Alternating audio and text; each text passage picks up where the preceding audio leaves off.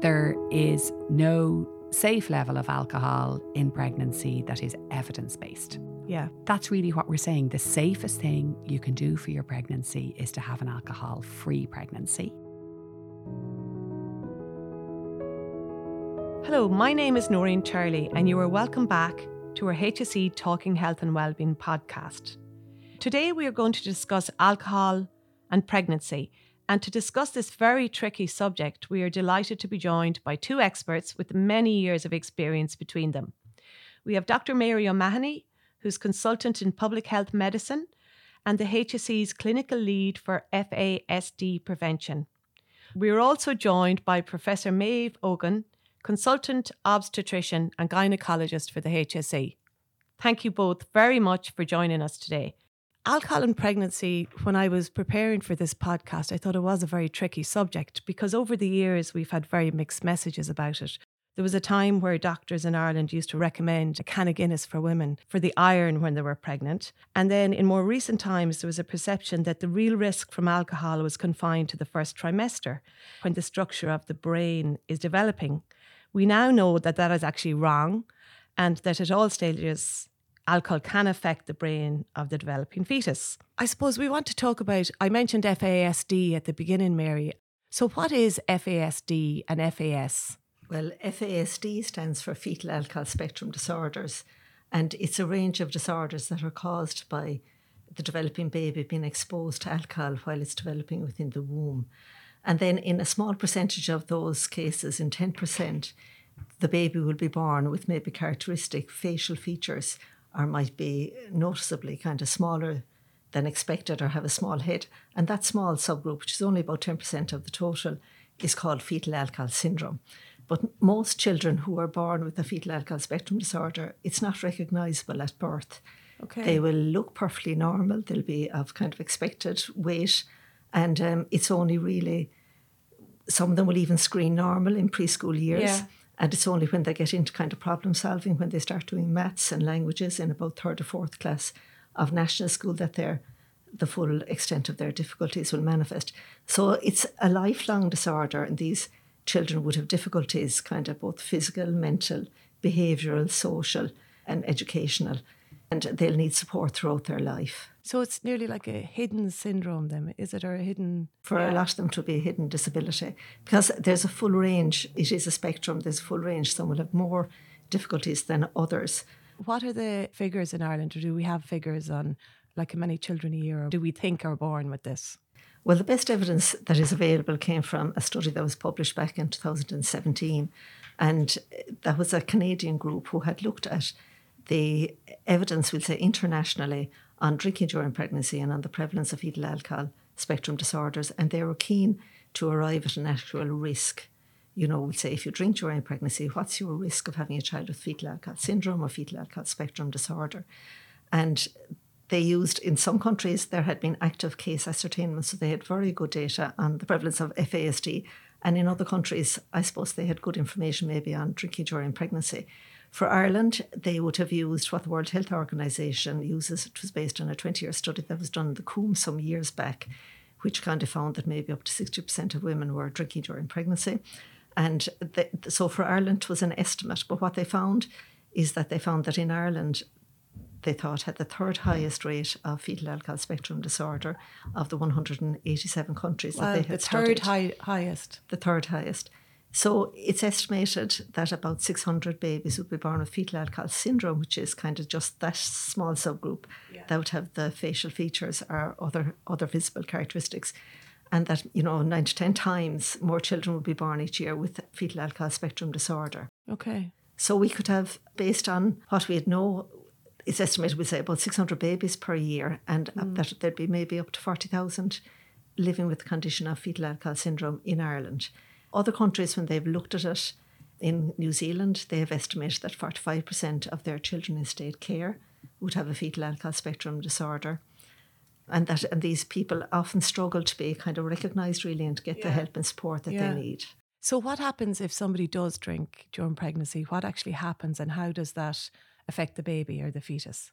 Well, when somebody drinks during pregnancy, the alcohol, which is both, it's fat and water soluble, it can pass through all kind of biological membranes really. It passes straight from the mother's blood through the placenta into the baby. So the baby can't metabolize it themselves. They're only developing. So they're relying, we say, really on the mother's metabolism. From about 14 weeks within the womb, the baby will actually swallow and excrete amniotic fluid. So that actually kind of can give a recycle of alcohol within the womb for the baby. So there's no evidence-based safe level of alcohol during pregnancy. Yes. Do you know? But the risk is actually quite high. What they found is that it only takes 67 women to drink during pregnancy for a child to be born with fetal alcohol syndrome, and that it only takes 13 women to drink during pregnancy for a child to be born with fetal alcohol spectrum disorder. Now, that's an average risk, and it is a dose-related risk. Okay. So, the more you drink, and if you drink very heavily, you'll have a rate greater than 1 in 67. And if you drink less, you'll have a much lesser, chance of having a baby that's affected. And do you find that it's very difficult for women not to drink during pregnancy? Well, fetal alcohol spectrum disorder is a toll of our drinking culture in Ireland. That's why we have the third highest rate internationally. The best way of preventing fetal alcohol spectrum disorder is if the population's consumption of alcohol can go down. Because, it's a social norm in Ireland to drink, and we know that 2 in 5 pregnancies are unplanned. Mm-hmm. So a woman can be pregnant before they realise, and might be drinking before they realise that they are pregnant. There's the Public Health Alcohol Act. Just very recently, the Minister signed into law the labelling regulations. Yes. And there's going to be information for pregnancy and not to drink during pregnancy on those, isn't there? Yes, so there'll be labelling on every bottle of alcohol, which is to give the woman information, really, not to make their decision. That would be identified there. And then minimum unit pricing, I suppose, is another very important measure. I mean, we haven't changed the excise duty on alcohol since 2014, whereas we have been increasing it on smoking kind of year on year because we're very keen to cut down on smoking. But, we could be using excise duty as well as something to try to modify the price of alcohol to kind of decrease its consumption. The World Health Organization recommends that, we need to increase price, we need to reduce the availability, and we need to curb advertising if we want to reduce alcohol consumption in the population. And that would be the most effective way that we could actually reduce the toll of fetal alcohol spectrum disorder, which is increasing day on day. If we have 600 being born each year in Ireland. Yeah. And Maeve, in your job, obviously you're the lady who sees all the pregnant ladies coming in. What type of advice do you maybe give if they have it on an occasion that they've had a few drinks before they come into you, and there's a lot of guilt around that for them? How do you deal with that kind of situation and the reality of it on a daily basis? So often, as we all know from pregnancy, one of the hardest bits can be conflicting advice or confusion. You should have an epidural, you shouldn't have an epidural. Those type of things can make a pregnancy very complex for somebody.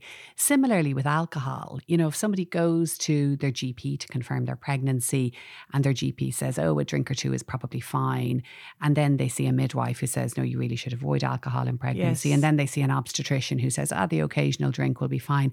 Again, that's very confusing and can be stressful and can create a sense of anxiety. And I suppose, as Mary says, and has been mentioned on previous podcasts in this series, the important thing is to get consistent messaging out there that there is no safe level of alcohol in pregnancy that is evidence-based. That's really what we're saying. The safest thing you can do for your pregnancy is to have an alcohol-free pregnancy. That being said, and we see this very frequently, people come in early pregnancy, they hadn't known they were pregnant, or just the day before they did their pregnancy test, they were at a wedding, they had a night out, whatever. And, they're very concerned about the potential adverse impact. And generally, for most people, the impact of, 1 or 2 drinks prior to knowing their pregnancy is null. But the important thing is that we support them to have the remainder of their pregnancy as an alcohol-free pregnancy. And it's important that we use the right language. When somebody comes in for their first visit where they're meeting a midwife or meeting a doctor, and if we say to them, you haven't had any alcohol, have you? That's very judgmental comment. It's a loaded comment, a loaded question. And you can imagine in that context, if you either have had some alcohol and you're worried about it, or indeed if you have an issue with alcohol addiction, it's going to be very hard to put your hand up and say, well, actually I have, and I'm worried about problematic or challenging alcohol intake. I need support. It's very hard to ask that. And that's why it's important that we ask it in a supportive way and that we give consistent information. And, that includes reassuring people who've had the, occasional drink prior to knowing they were pregnant or while they were trying to conceive, in the main, not an issue at all. Reassuring people, for example, if they have a bad outcome, not infrequently we see people say who've come with an early pregnancy miscarriage. And of course, any of us who've been on that journey knows you interrogate everything that you did prior to the miscarriage. Could this have caused it? Could that have caused absolutely. it? Equally, people say, I was at a night out, I was at a wedding, I had some alcohol before I knew I was pregnant. Could that have caused it? In the main, absolutely not. The important thing going forward is that we give people consistent messaging. Yes. So whether you're with your GP practice nurse, your GP, your midwife, your doctor, or in antenatal education classes, that consistently we say to people, the safest thing as regards alcohol in pregnancy is to avoid it entirely. And Maeve, why do you think there is such confusion or such different opinions about that, and that women are getting inconsistent messages? Now, I know, and we'll talk about it later, we have done some videos for healthcare staff who may be dealing with difficult situations, how to talk to women about alcohol and pregnancy. But what do you think it is? Is it our culture? Is it because people's personal opinion, they feel guilty themselves? Or what is it that we are I think it's exactly what Mary said. Yeah. We have a culture in this country and in other countries where alcohol is a part of daily life. And, the idea of a society kind of leaving an entire time in someone's life where they should avoid alcohol entirely is a sort of a new concept. And fine, all throughout pregnancy, as you say, even back in the 70s when people were encouraged to have Guinness is good for you and all of that, they weren't being told to have 10 cans of Guinness a day or 10 pints of Guinness a day. Yeah. But nevertheless, I think it comes from that place. And I would absolutely agree with you. I think things have improved a lot in terms of the consistency of messaging. If you look at any of the public health HSE websites, the messaging is very consistent. I think, to be fair, most GPs, practice nurses, midwives and doctors would be giving the same message now. But perhaps it hasn't percolated entirely down into society. Yeah, and I know we need to do more work on that, really. Yeah, and I was talking to a patient about this yesterday, and she was sort of saying to me, and she's a very sensible person who doesn't take excessive amounts of alcohol at any stage. But she said her mother's constantly trying to, give her a glass of rosé at the weekends. I did it in my pregnancy. It's fine. Sure, it'll it'll do help you no relax. harm. You might sleep a bit better.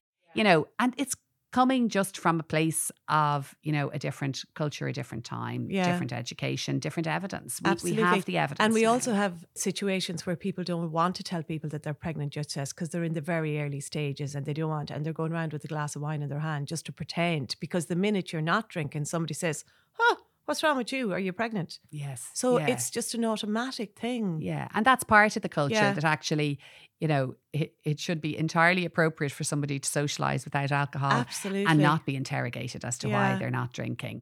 But you're absolutely right. And in fact, this same person that I was talking to yesterday was saying, it's much easier in this pregnancy. She's on her third pregnancy compared with her first, because she said there's so many non-alcoholic alternatives. But again, what is that about our society, that we have to be walking around with a glass of wine for people to think you're having a good time? I know, pretending that it is. And we have had a conversation already with Sheila Gilheeney from Alcohol Action Ireland. And it's just consistent messaging, like you say, that we need to give to people, that it is okay not to drink. Yeah. And I suppose we'd hope that over time, just like we've done with smoking and the risks involved in smoking, that people will become more clear about alcohol and the risks involved with alcohol. And equally, we have to have the supports then for people who do have a problem with alcohol. Exactly. I mean, as was mentioned in that excellent podcast with Dr. Sheila Gilheeney, alcohol is a drug and addiction is an illness. Yes. And pregnancy is a time when people may feel supported to disclose that. And it's really important that we don't respond to that disclosure with fear or blame or shame, but we respond with solutions. Yeah. And Maeve, in the Rotunda, you have a midwife that you can refer people on to if they're finding that they have a problem. For sure. I mean, Yeah. we have the HSE National Maternity Strategy, and the drug strategy supports the role of the drug and alcohol liaison midwife. And that's a specialist midwife between the addiction services and the maternity services to support women who have either current or previous problems with alcohol use, Yeah. and to give them the supports they require to navigate a pregnancy without alcohol. And, you know, they may be people who have very significant issues with alcohol, who have had significant binge drinking in the early part of Yeah. pregnancy. And, you know, if you just respond to a disclosure like that to say, oh, well, you know, your baby has a high risk of fetal alcohol syndrome or a high risk of fetal alcohol spectrum disorder, you're really not going to support that woman for the remainder of her pregnancy. She's going to be terribly anxious about the already impact that Yeah. may have happened for her pregnancy. And she's maybe going to feel, you know, the horse has bolted. What's the point in closing the stable door now? Absolutely. Whereas if you can actually support people and say, you know, as Mary describes, a dose response curve. So, you know, if somebody can draw a line under their alcohol intake at 12, 13, 14 weeks, that's surely better than continuing to drink till 38, 39 Yeah, weeks. absolutely. And Maeve, do you find then that in the strategy, it is hoped that there will be a midwife liaison in all of the maternity hospitals? And I think there's 19 maternity hospitals. Yeah, there's isn't 19 there? maternity hospitals. At the moment, the 3 Dublin hospitals have a drug and alcohol liaison midwife, and there is one in the southeast, so Okay. covering Wexford, Waterford, Clonmel, Very Kilkenny, good. I believe. There are recruitment campaigns currently, I believe, for both Galway and Limerick. But there's large parts of the country that don't have it. access. And you can imagine if you're a midwife or a doctor in that Yeah. unit and somebody discloses to you, you know, well, can you direct them towards the Yeah. appropriate supports? And therefore, might you instinctively kind of say, well, I'm not sure if I really want to ask this question, or because Yeah. I don't know what to do with the answer that I Yes. get. And equally, you know, we want people to ask, not just once, not just at the booking visit, but ask in a supported way throughout the pregnancy. You know, you've had a podcast previously on making every contact count, and that's so important. And if we have all the wraparound supports for somebody who does disclose problematic alcohol intake, we are going to be in a better place for their health and their baby's health going forward. Absolutely. Well, it's fantastic to know that it's part of the strategy and that they are working on it. There is recruitment campaigns underway. And Mary, last year you did some research. We did a survey of staff in Ireland as to their knowledge and attitudes towards alcohol and pregnancy, and what they knew about fetal alcohol spectrum disorders. So we actually had a reply from 760 staff. Now it was both healthcare, social care, education staff we had surveyed. I suppose basically they felt they had good knowledge of FASD, but very few of them would have felt confident in diagnosing it. And less than 40% of them felt that they had actually diagnosed a case of FASD, whereas these children are probably very common in Ireland. Yes. Now, they were good, generally about 70% of them, of GPs and of obstetricians and midwives, that they said that they did approach the whole issue of alcohol during pregnancy. Okay, you know, with so women. going back to what Maeve was saying, so that's good to know that That's good to 70%, know. but I mean, we want 100%. We want 100%. But I'm not sure how they were asking about it then, because only very few of them really overall used any kind of validated tool for kind Okay. of asking about alcohol. Yeah. We're making progress, but we probably have more progress. More progress, yeah. To me. What was the other findings then in the research, Mary, that might be interesting for people? Only about 50% of staff at the same time, of healthcare staff, felt comfortable about raising the issue Okay. with women. So like last year we have done videos, you know, for the different groupings kind of, well you know, for the obstetrician, from the GP or from the midwife, just as to how they might broach the topic with women.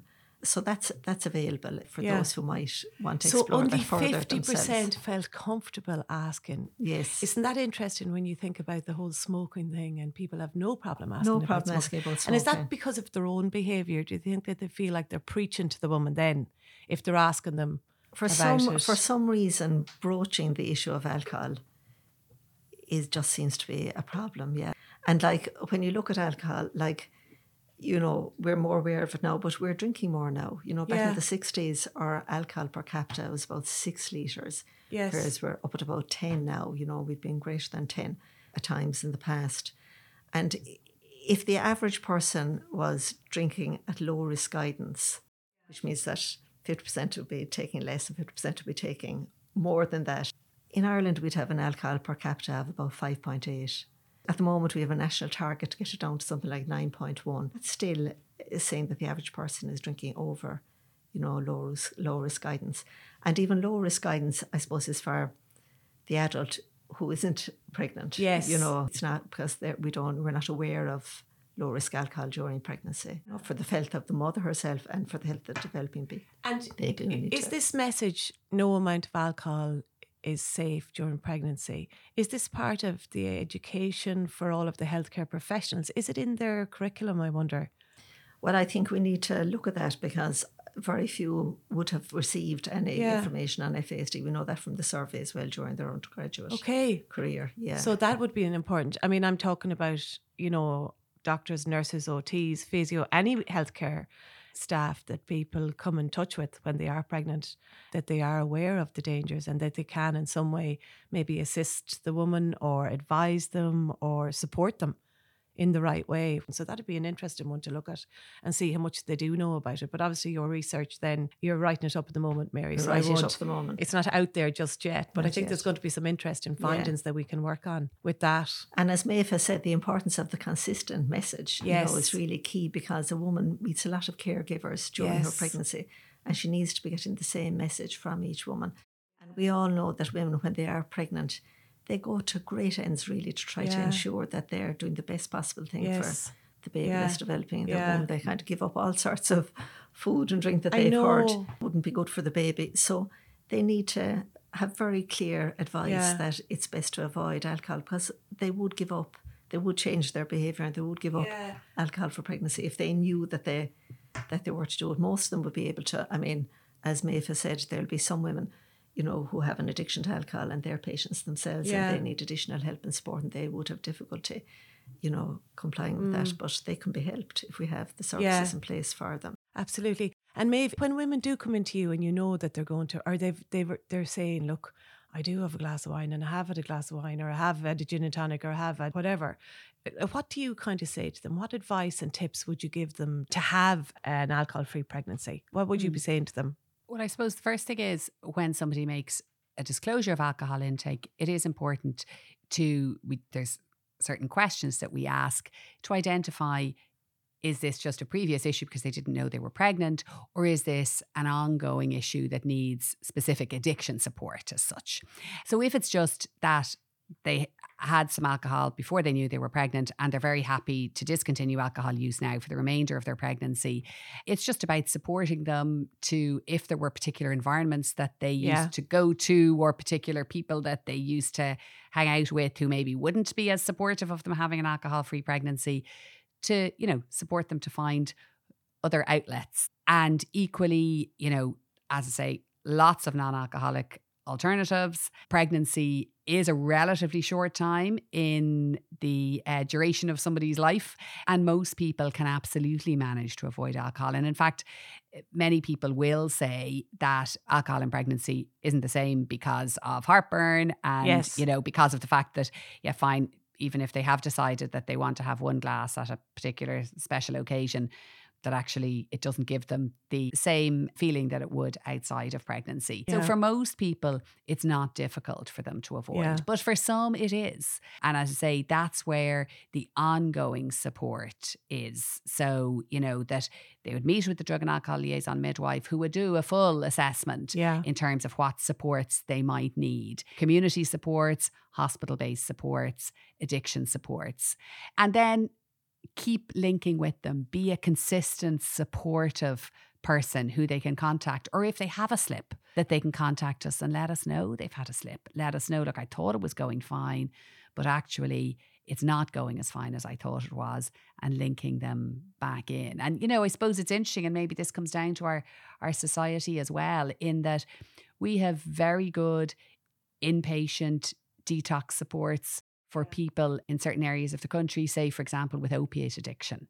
But we don't have the same for alcohol addiction in pregnancy. And it actually can be hard for people to get bespoke addiction support during pregnancy, because some of the centres don't accept pregnant women. And, you know, some of the guidelines are different in pregnancy and outside of pregnancy and all of that. And as I say, that's why the drug and alcohol liaison midwife is crucial, because they can be the sort of pivot point, the communicator between addiction services and maternity services, and really try and optimize the support for people. And, you know, and I suppose it's also important that people don't, you know, if they do have a couple of addictions, for example, alcohol and tablets, that they don't sort of say, okay, well, fine, you know, I'll move from alcohol and I'll move on to heroin and tablets instead if alcohol is so bad, you know. So it's important that they are supported with managing their addiction rather than replacing one addiction. And I suppose I would hope that they would be extreme, you know, they're extreme cases that we're talking about there. They are extreme, but that being said, they happen. And it's important that, you know, just like many complications in pregnancy are relatively rare, and, you know, but women with addiction in pregnancy are just deserving of care as the woman with another unusual complication of pregnancy or exceptional complication of pregnancy. You know, and again, this comes back to maybe our biases towards, sure, you should just be able to stop drinking and get on with it for the sake of your baby and the sake of you. And, you know, alcohol is a drug and addiction is an illness. And it's important that we're not judgmental in our response to that, and that we're supportive and we take away the fear and the blame and the shame. Yeah, I think that's a really important point, because just in preparation for this podcast, you've said that quite a few times about the fear, the blame and the shame.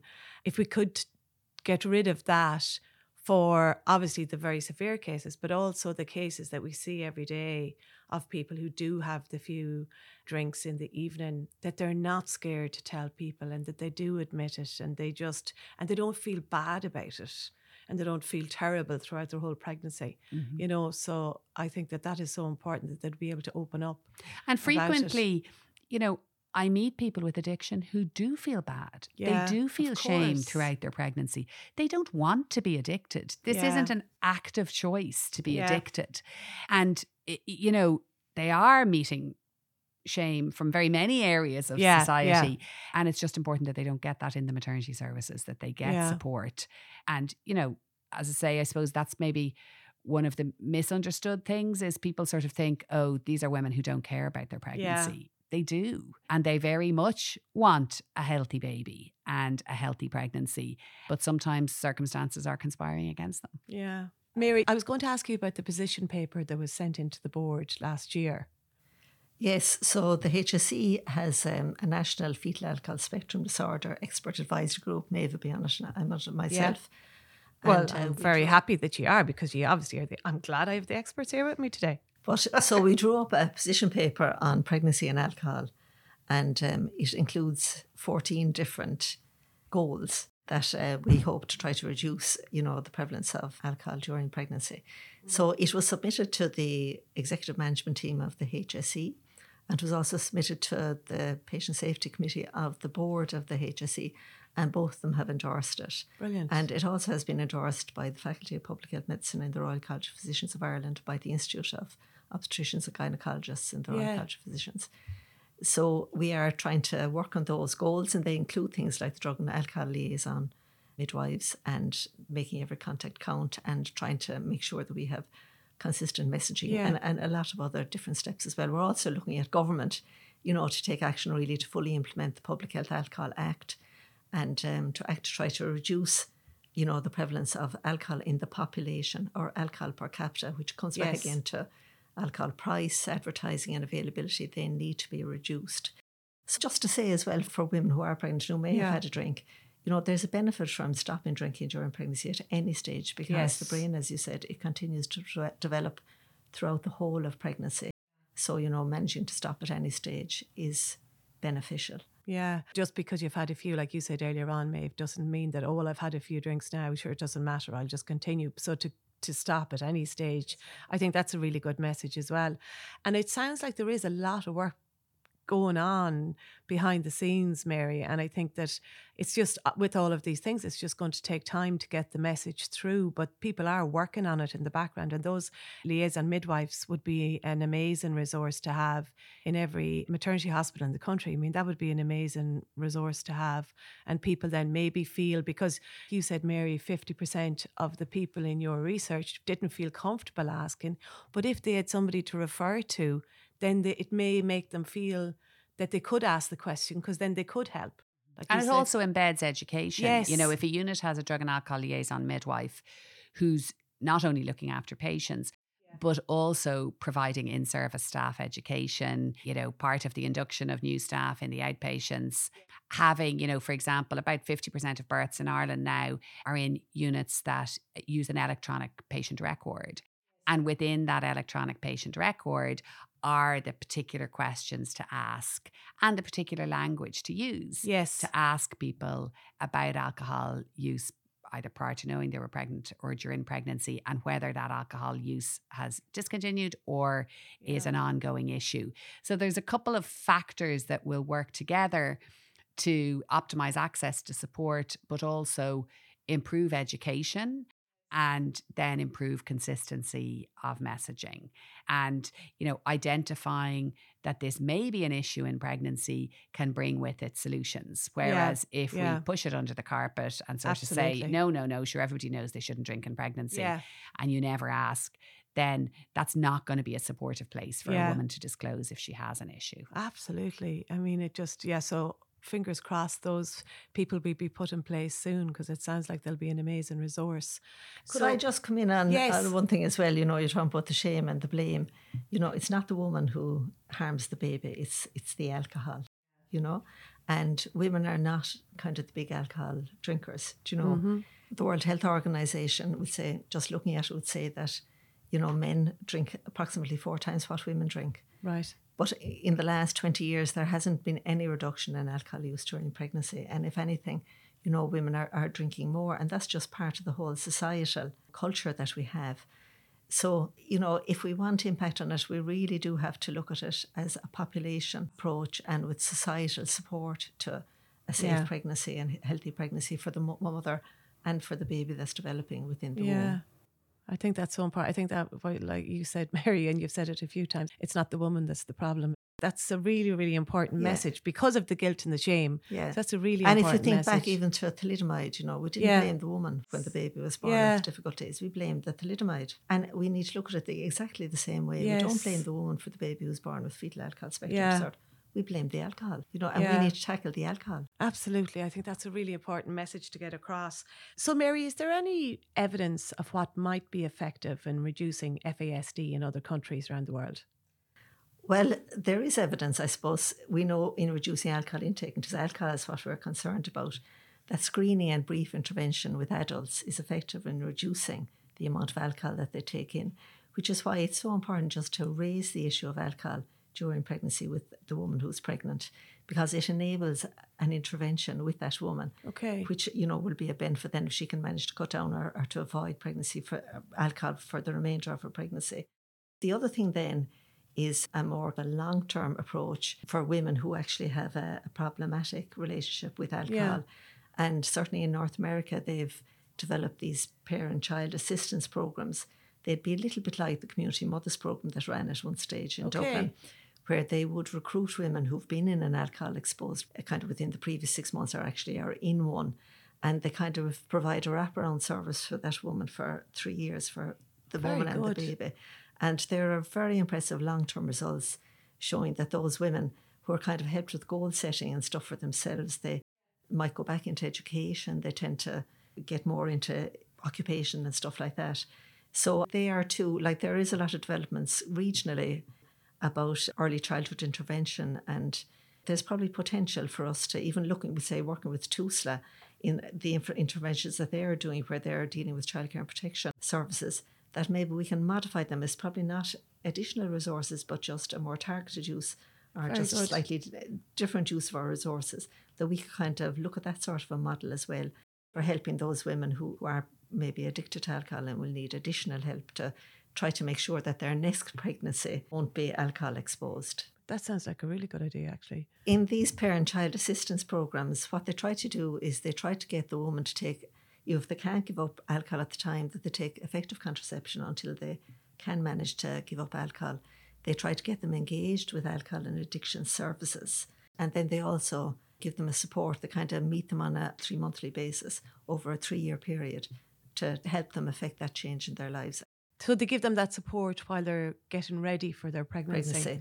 That's amazing. That is really, really good. It's a fantastic service. And where is that service, Mary? Well, there's a lot of these services. They have been developed in kind of the States and in Canada and North America. Yeah. Even in the Cool Minds Centre now, they have a kind of a wraparound service in Dublin, which is a Parents Under Pressure scheme that they have brought in from Australia. And that seems to be very beneficial as well.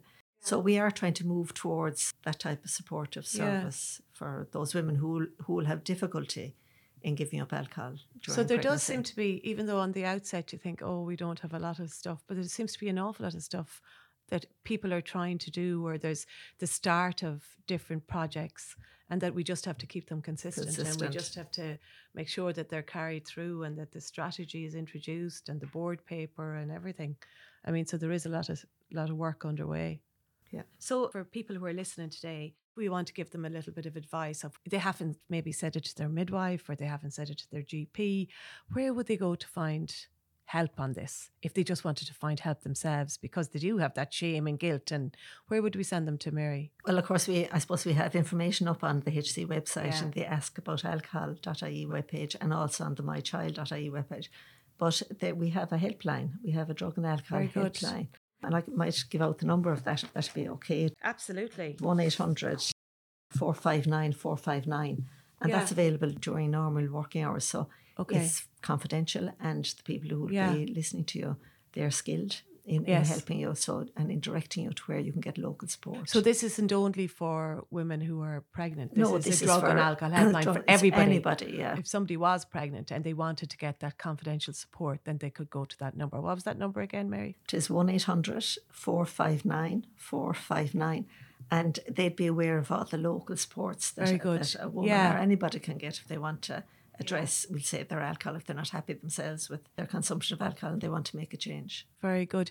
And Maeve, what would if you had 3 things that you would like to see implemented in the near future, what would be the main things that you think would help?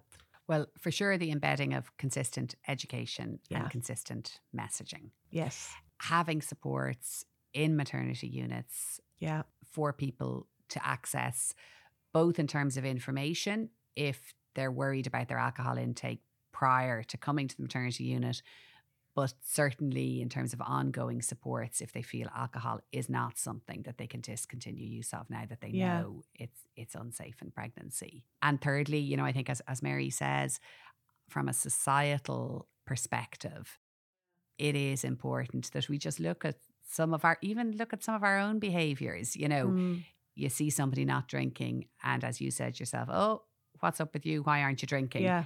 Why is it that people can't socialise without alcohol, or that it's seen as the exception rather than the rule? And, I think all of that stuff that you've mentioned in other podcasts, including Dr. Sheila Gilheany's one, the stuff about advertising. And, we do have an issue in this country and in many other countries. We're not alone. But it's important that we see it potentially as a problem rather than just, oh, sure, it's only alcohol. I'd really like to thank Maeve and Mary for being with us today. And for the listeners, I'd like to point them in the direction of the helpline number that Mary mentioned earlier on. And it was 1-800-459-459. If you'd like to find more information on how to have an alcohol-free pregnancy, please go to hsc.ie or mychild.ie, and you'll find supports and tips on how to have an alcohol-free pregnancy. Thanks so much for listening.